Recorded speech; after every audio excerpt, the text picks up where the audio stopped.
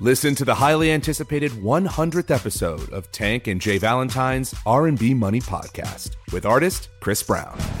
Even working with you, from Carrie Hilson, Adonis, back in the day, I was 15, 14 doing that album. So like I said, I was in school okay, this is how you do it. This is how you make a song. There's a verse, a pre-chorus, and then a hook.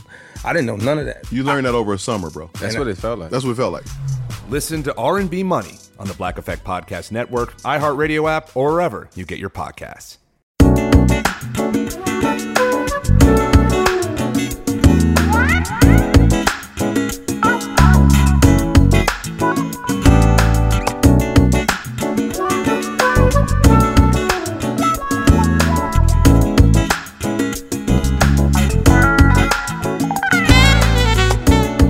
Welcome to this special edition of 100, the Ed Gordon Podcast. Today, the next in our series of spotlighting Black-owned businesses. This time, we talk with a mother and her two daughters who decided to bet on themselves and transition from the corporate world to franchise ownership. Toya Evans and her daughters, Lauren Williamson and Chanel Grant, formed Healthy Living Ventures in 2015. By 2016, they'd opened their first tropical smoothie location in Maryland. Since then, in spite of a pandemic and the natural hurdles faced by franchisees, they've gone on to open multiple locations and expanded to other brands, including Hand and Stone Spas, as well as an agreement with Choice Hotels. Their rise has been quick. I started by asking Mom, Toya, why did the family decide the time was right to jump into the entrepreneurial space? Really just wanting to build a legacy, being a mom and a grandmom and wanting to start the foundation for just generational wealth within our family and giving my grandchildren and my grandchildren's children an opportunity to really chart their own path. When you look at how fast the run has been for you, you really kind of jumped into this in 2015. Give us your journey from then to now. Well, it has been a fast run. It's like sucking wind sometimes. Well, we just decided that in order to do this, the original goal was that everybody would transition out of their very demanding corporate jobs. And in order to do that, we could not do it with just one franchise. So we came in knowing that we would be a multi-unit owner. I don't know at the time that we said for sure we're going to be multi-unit and multi-brand. But, it just started to evolve and it made sense given our mission of, healthy lifestyles and products to begin to expand that portfolio and look at other things that would help us diversify and also help us to grow by way of units, because sometimes we have territorial restrictions if areas are not available. Let me ask you one other thing before I get to the girls, and that is this. You have a motto that you guys go by. It's start before you're ready. And so many things that stop people is simply they're afraid. They're afraid to let go of a job. They're afraid to jump in. They're afraid that they don't know enough. They're afraid. How did you get past being not ready? For that one, I think it's just, it's that hustle and drive that's already in me. So I had already been exposed to people in my family who were business owners. The kid's dad and I had started many businesses while they were growing up. They have always accused me of violating child labor laws. But, we had been doing it. And, his motto actually was always, what's the worst that could happen? And sometimes it would drive me crazy when we're doing business together. But at the end of the day, that's really it. What's the worst that can happen? If it doesn't work out, we're educated. We had, a nice resume. You could always go back to work. But I didn't want to be saying, hey, this was something that we decided to do as a family. And we talked ourselves out of it before we got started. It would go against everything that my kids have been raised to believe and think. And so we had to do it. And so there was no turning back. Lauren, let me turn to you and Chanel now. I'll start with you, Lauren, as you are the eldest. But you think of billions in succession, so it'll be time to move mom out in a few minutes. But how do you get to the point of understanding that you're joining business and family together? That can be hard for some. Yeah, absolutely. I think, as my mom said, we grew up kind of working alongside my mom and my dad, and just helping them. So I think a lot of times you just have to be able to separate the two. We do a really good job of, when we're in business mode, we're all sitting down together and we're talking about the business. But when we're done, we can legit cut it off right there and say, all right, it's time to go grab lunch, or how are the kids doing? And just trying to separate the two. I think sometimes people will try to bring that to the dinner table or bring their cell phones or laptops. It's like, when it's not business, we really do try to not discuss business. And I think that's really helped us. And also not holding any grudges with each other. So we might not agree all the time in business, but at the end of the day, when we're done, we're still family and we're all we got. So I think it helps too, that we have separate roles as well. So everyone is really good at something different. And so, Lauren is fantastic with people and training and development and hiring. So she does that. That's her lane. I have my lane, which is marketing and sales. And I love the development side. And then Toya is great at everything, but she stays in the operational lane. So I think that does help too. Chanel, let me ask you, because I'm the baby in my family. So you being the baby in this, sometimes you feel, or they expect you to prove yourself. It's always that thought of, do you know enough?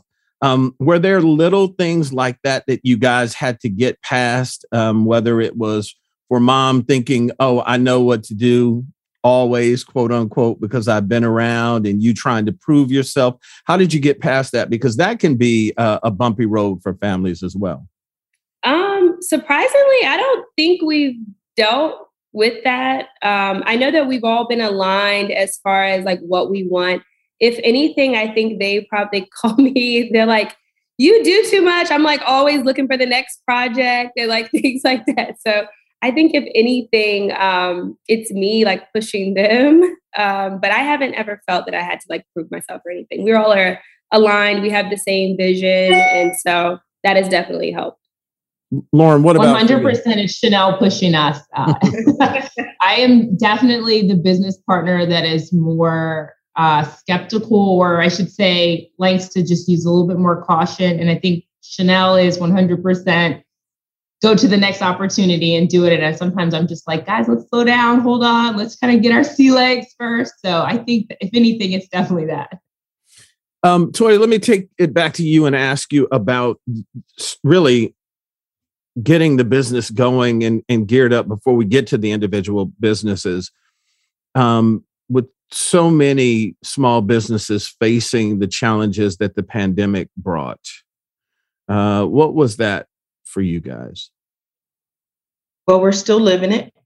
But I think that we were really blessed that on the restaurant side, we never closed because we could do takeout. And so we were able to pivot very quickly to that.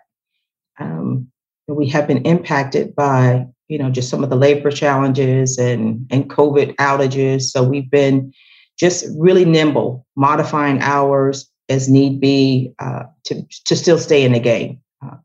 And so that's been really a challenge. And financing has been a challenge. We opened, I don't know how many, 4?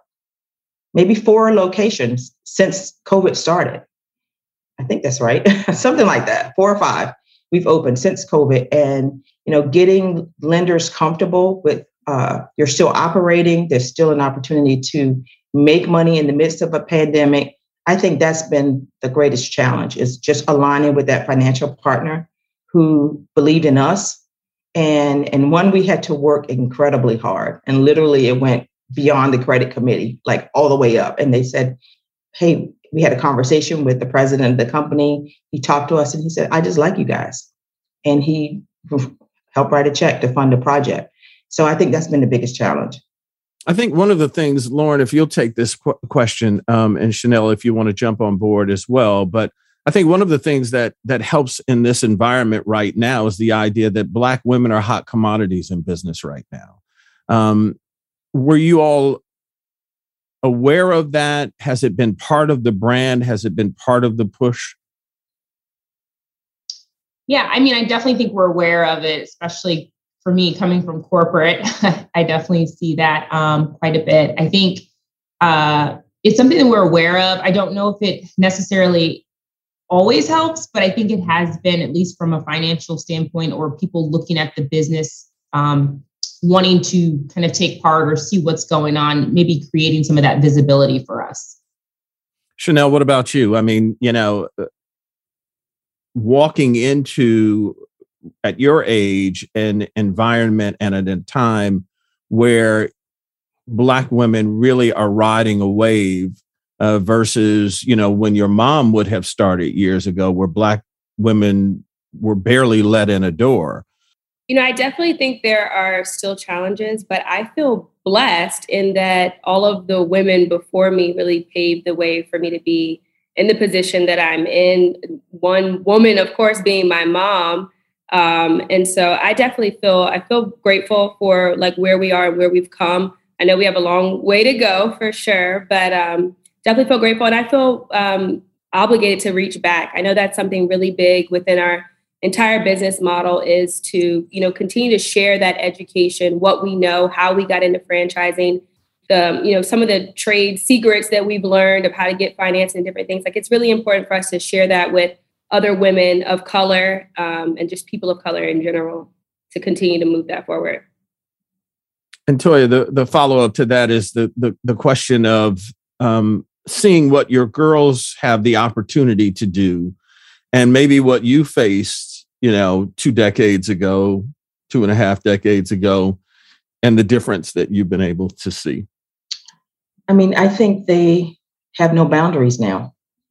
And so you hit it on the head when you said it. I think about just my corporate experience, back then, and always having to do more, be more, try to fit in, talk a certain way, those kinds of things. I think those obstacles are coming down, and it's more about performance, which is what it should have been always. And I like that, my daughters will have a different type of experience than I have. And, if they chose to remain or go back into corporate, just that ceiling has expanded north and for them, and that there's more opportunities. And I think that, to your point about it's a great time now. It is. And, to a certain extent, we joke about it, but, I think it's real in that even the brands that we work with, we will open a magazine or be somewhere like, wait a minute, that's us. So now we become the poster child for that brand, saying, hey, look, we do diversity. But we've been very intentional with them in saying that, if you want us to grow with you, you've got to make yourself available to people who look like us. And don't tell me that you can't find them, because there's lots of places to go to find people to fit your model. You're looking for someone who's coming with a corporate background, who might be wanting to exit. How about the National Black MBA Association or any of those professional associations? Make yourself available where they are, and you will find more people like us, more people with more experience, perhaps more capital. But we are out there. And if you are intentional about doing it, then, you will find what you're looking for. And that's been very important to me. And we push hard on that. When we get back, how these three personify the moves Black women are making in business.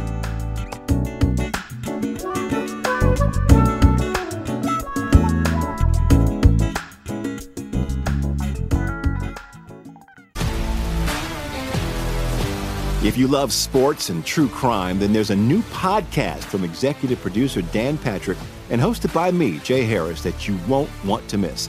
Playing Dirty: Sports Scandals. Each week, I'm squeezing the juiciest details from some of the biggest sports scandals ever. I'm talking Marcus Dixon, Olympic gymnastics, Cain Velasquez, salacious Super Bowl-level scandals. Join me on the dark side of sports by listening to Playing Dirty: Sports Scandals on the iHeartRadio app, Apple Podcasts, or wherever you get your podcasts. What's up, everybody? This is Stephen A. Smith. When I'm not at my day job, First Take, you can find me in my studio hosting the Stephen A. Smith Show podcast. Tune in every Monday, Wednesday, and Friday, at the very least, as I bring you all new episodes that feature the biggest headlines in the world of sports, pop culture, business, and politics.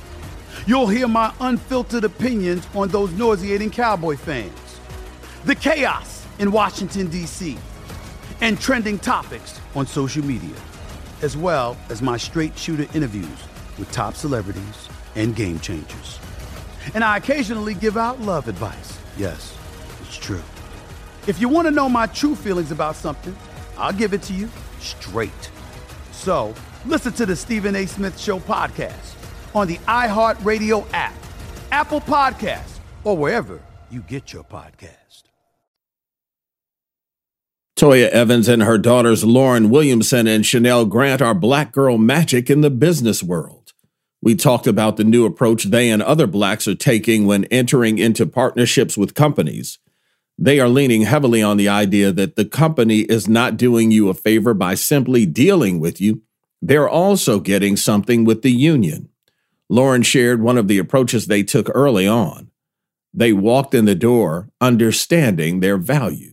I think some of that we've learned just over the years too, in our experience, one of them being just down to like leasing, right? Our first deal, we always talk about going in and you're so excited that someone's going to give you a chance that you're not really taking the time to negotiate. And so I think one of the things that we've learned is you do have power, and just ask for what you want and do it with conviction.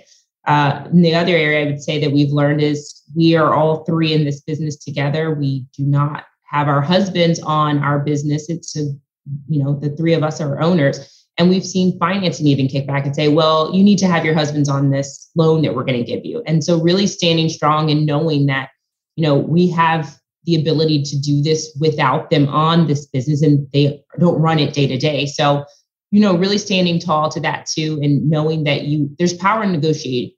And I think really holding on to that. And being willing to walk away. I think that's something like we're like, look, either this is what we want. If you can give it to us, that's great. We can work together. And if not, then this just might not be the right opportunity. Not being married to an opportunity and knowing that, you deserve to get what you want. Let me ask you guys, you mentioned about giving back, the idea of wanting the community to grow with you. You all have done seminars to give people the opportunity to learn, as you suggested earlier, what you've learned. That's an interesting concept. Tell me a little bit about those. So I can take this question, but it was the start of the pandemic and, things were shutting down. We had some time on our hands. And so we kind of got together and said, let's create an online course. We get probably dozens of inquiries every single month between the three of us about how did you get started? Where do I find financing? How do I pick the right brand? And so we do take mentoring calls every single week, with folks who are interested in franchising. But at some point, we're like, everyone's asking the same questions. So why don't we put it in one place where we can answer all of these questions and provide that resource to our community? And so we created an online course called So You Want to Buy a Franchise. And it really takes folks from the very beginning of, is franchising right for you, all the way to building out your pro forma, going for financing, where to find financing, both traditional and non-traditional, writing your business plan. It's 10 modules. We have downloads. We even have a bonus course of kind of some things that we wish we knew before we got started. And so we've been really excited about this opportunity to share this information. We've had several students already sign up. This past weekend, we did a live franchising masterclass, which was really incredible to be able to answer those questions live. So we're really passionate about being able to just share this information.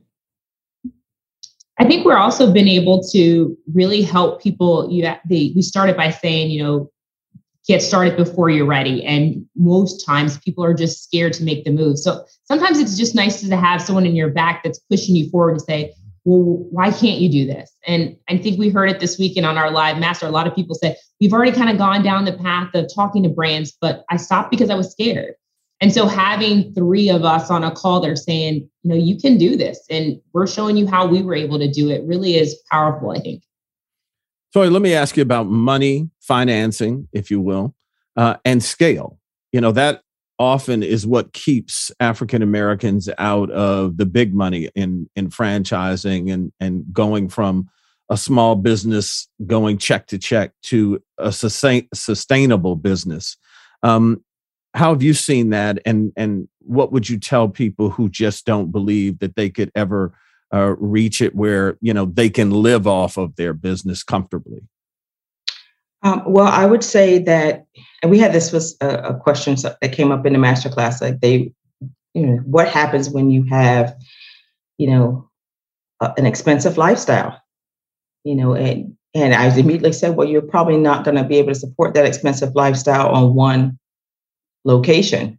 So you have to go into it with the mindset of either you're going to reduce your personal demand on your business, because your business is like a baby. You've got to give it time to grow and breathe. I don't even know when we started taking money out of the business. It probably was 3+ years into the business, but we just kept turning the money over.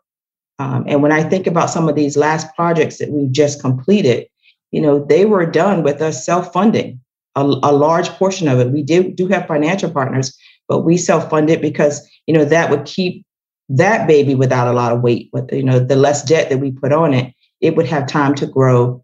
And so we really focused on looking at every deal and seeing what made financial sense that wouldn't hurt the other businesses and wouldn't extend us too much. But I think that where we are right now, and in terms of our growth plans, we have to look at a different type of financing now than before, because while we've been growing kind of one at a time, and granted, it's been a rapid growth one at a time, we're starting to look at now, do we want to look at maybe getting a territory? Okay, is, Cleveland open? Like, it happens to be one of the markets we think really has a lot of opportunity for a lot of brands. And if we were going outside of the DC area to Cleveland, we wouldn't want to go with one unit, or maybe not even one brand. So we would have to look for the type of financing now that says, I want to buy 10 or 15 at a time. What does that look like? And so that means that we have to get more educated. We've got to align ourselves with people who know about now getting in a bigger way than what we've done in the past, and then getting ourselves ready, having our financials in a place and have the solid business plan to do it. So I think we're just transitioning to another level, because I always tell them, like, when I tell my kids and say the name, a Dr. Picard or a Junior Bridgman or a Valerie Daniels, they don't even know who those people are, but they know now because they've looked them up. And I'm like, so they paved the way for us. And it's not even my time, it's their time, meaning my girls' time, to say, okay, they did it. They showed us how they could do it and do franchising in a big way. It's your turn to do that too. So let me align you with the people and the resources you need to take this to the next level. Because I am retiring in how many years, guys? 3 years and 2 months. Okay. That's it. Here's a countdown. Countdown. We're not counting down. She is. Chanel, let me ask you, your generation clearly looks at things differently than your mother's generation. It's just a fact. Every generation is that way. How have you guys reconciled on a business side, not mom to daughter, but on a business side, finding out the best way to handle how you might want to approach something versus how your mom might want to approach something? So I feel like my answers are like, we're really aligned, but it really is true. We're really aligned in how we want to go after businesses. I think our visions are the exact same. So while we are from very different generations, we have those same values, and we want that same lifestyle. We want the same vision for our business. And so it really has just been like communication. And we have quarterly meetings, we have weekly meetings, we meet all the time, talk every day. So I think just like really staying aligned in what we're looking to do has been helpful. But I haven't seen a lot of differences between the two in our particular case. I do know in a general sense, it is very different with like my generation and another generation, but we in our business haven't seen that too much. Lauren, let me ask you, I think it's important that people realize when they want to get into entrepreneurship that you can't just have an idea, that you have to have a business plan. And that's where a lot of minorities fall short. They have maybe what they see as a great idea. But once you say, okay, what's your idea? They give you that. And what's your plan? The plan often is lacking. give me a sense of what you guys have been doing to make sure, Chanel just talked about quarterly meetings, and, you run your numbers in a way, in the same way a business would. So give me a sense of the importance of that. Wow, I think it's incredible. I think you get so many different opportunities. I mean, weekly we're talking to different brands. And so trying to just dissect which one might be best for us. It takes a lot of, understanding their FDD and spending time understanding their numbers that they put in front of you. We do research by talking to those who are in the brand right now and trying to understand, what they like about the brand. What are they not getting, or, how are they not supporting them? Does that fit with what we feel like we need to grow? Outside of that, understanding the territories that we're looking at. So does the market, need, or can the market sustain that type of business that we're looking to grow? And then just understanding the numbers. Do the numbers make sense at the end of the day? I think is probably one of the biggest ones that we'll look at and say, okay, these numbers just don't add up for what we need them to. So this might not be the right opportunity for us. And Toya, go ahead, Chanel. I was going to say another thing that's helpful. We have like a 5-year plan, and inside of that, we have kind of like our criteria for what we're looking for in each brand, the minimum revenue that we are looking for, and different other criteria that's in that. But being true to that and making sure that every brand or every opportunity that we are investigating, is true to those criteria that we've already set is really important as well. Toya, give us a closing thought for those who are sitting and looking at this and wanting to jump in the water.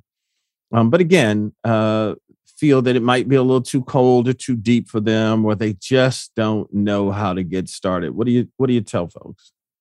You're never going to know unless you do it.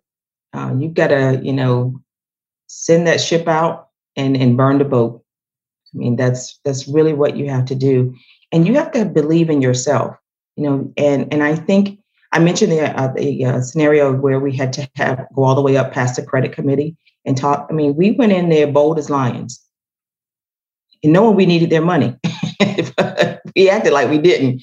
But, believing in yourself, because I think when people see your passion and they see you willing to take risk, then it's like saying to the universe, I'm ready, and the universe will respond.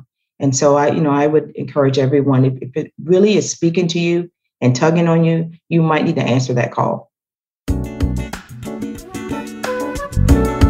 Many thanks to Toya, Lauren, and Chanel. To learn more about their company, go to healthylivingventuresllc.com. 100 is produced by Ed Gordon Media and distributed by iHeartMedia. Carol Johnson Green and Cherie Weldon are our bookers. Our editor is Lance Patton. Gerald Albright composed and performed our theme. Please join me on Twitter and Instagram at Ed L. Gordon, and on Facebook at Ed Gordon Media.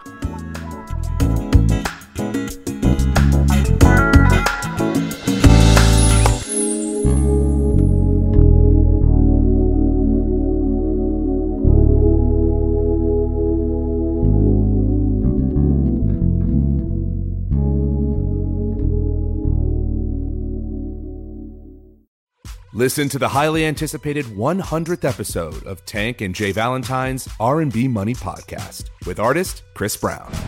Even working with you, from Carrie Hilson, Adonis, back in the day, I was 15, 14 doing that album. So like I said, I was in school okay, this is how you do it. This is how you make a song. There's a verse, a pre-chorus, and then a hook. I didn't know none of that. You learned that over a summer, bro. That's what it felt like. That's what it felt like. Listen to R&B Money on the Black Effect Podcast Network, iHeartRadio app, or wherever you get your podcasts.